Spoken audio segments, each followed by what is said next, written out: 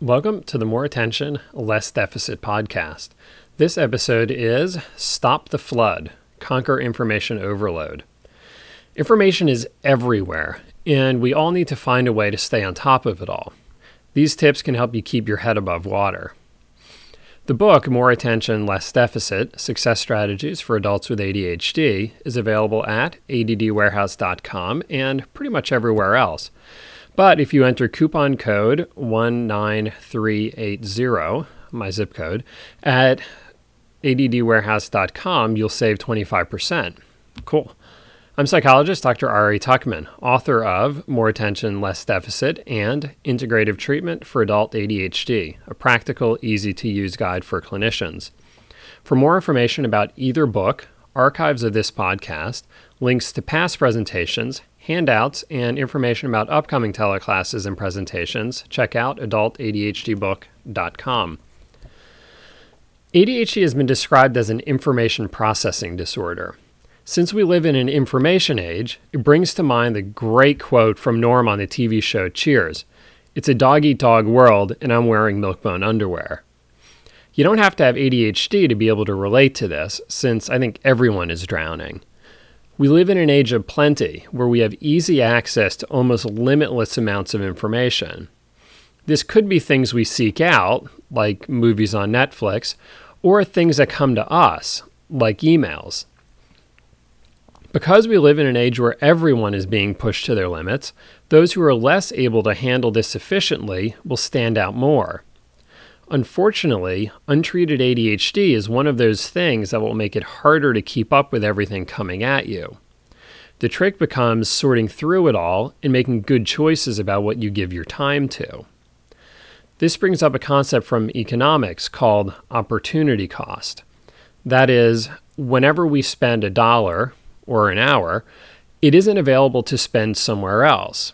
For example, watching some dumb TV show costs us the opportunity to spend that hour watching a much better show or doing something more satisfying or productive with that time. Like, doing a podcast about avoiding dumb TV shows. So economists would tell us to maximize the returns on our invested time by choosing the best of the available activities, since we can only spend each hour once. On the other hand, don't fret over minor differences. Perfectionism will drive you crazy here, since we have so many possibilities for our time that it's impossible to sort through them all and pick the absolute best one. For example, should you go to this website or that one? Should you watch this show or that movie? So pick one and let the others go. The important thing is that you're enjoying that moment in time. Don't worry about what you're not getting to, because there will be a million other interesting things created by the time you would come back to it anyway. It's like going to a giant buffet. You won't get to taste everything, but you'll still get a good meal, even if it's different from the meal that someone else selects.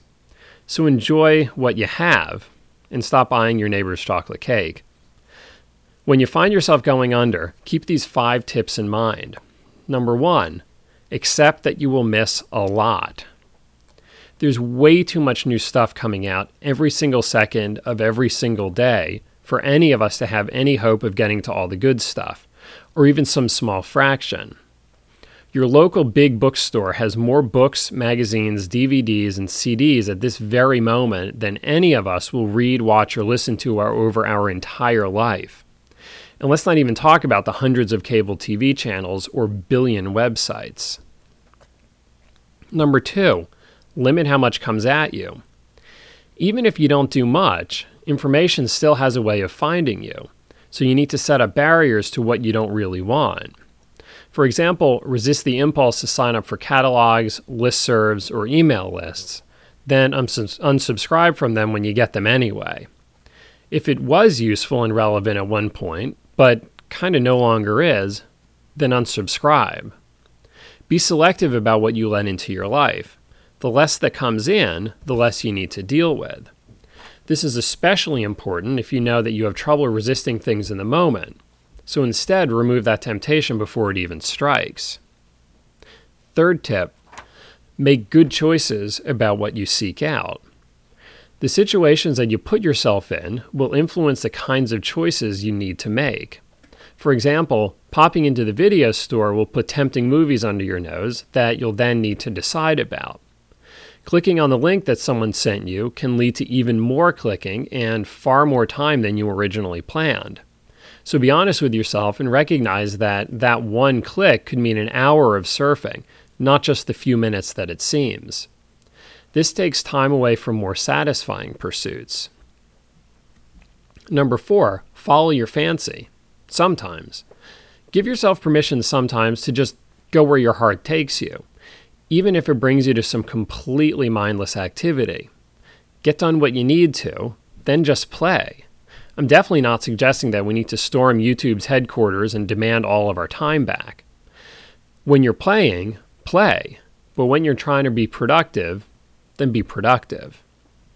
So our 5th and final point on managing the information flow is stop flipping channels. TV is an easy place to waste a lot of time. There are some great shows on, but also a lot that just aren't. Perhaps a better option is to invest in a digital video recorder, like TiVo, for example, so that you can record specific shows and then watch them whenever you want. Not only does this free you from having to plan other activities around the TV schedule, it may also be easier to resist flipping channels before or after you watch your show. This way you only watch the good shows you intended, without filling in a bunch of so-so stuff in between. Now, I have to admit that there is a certain irony in doing a podcast about limiting the amount of information you allow into your life.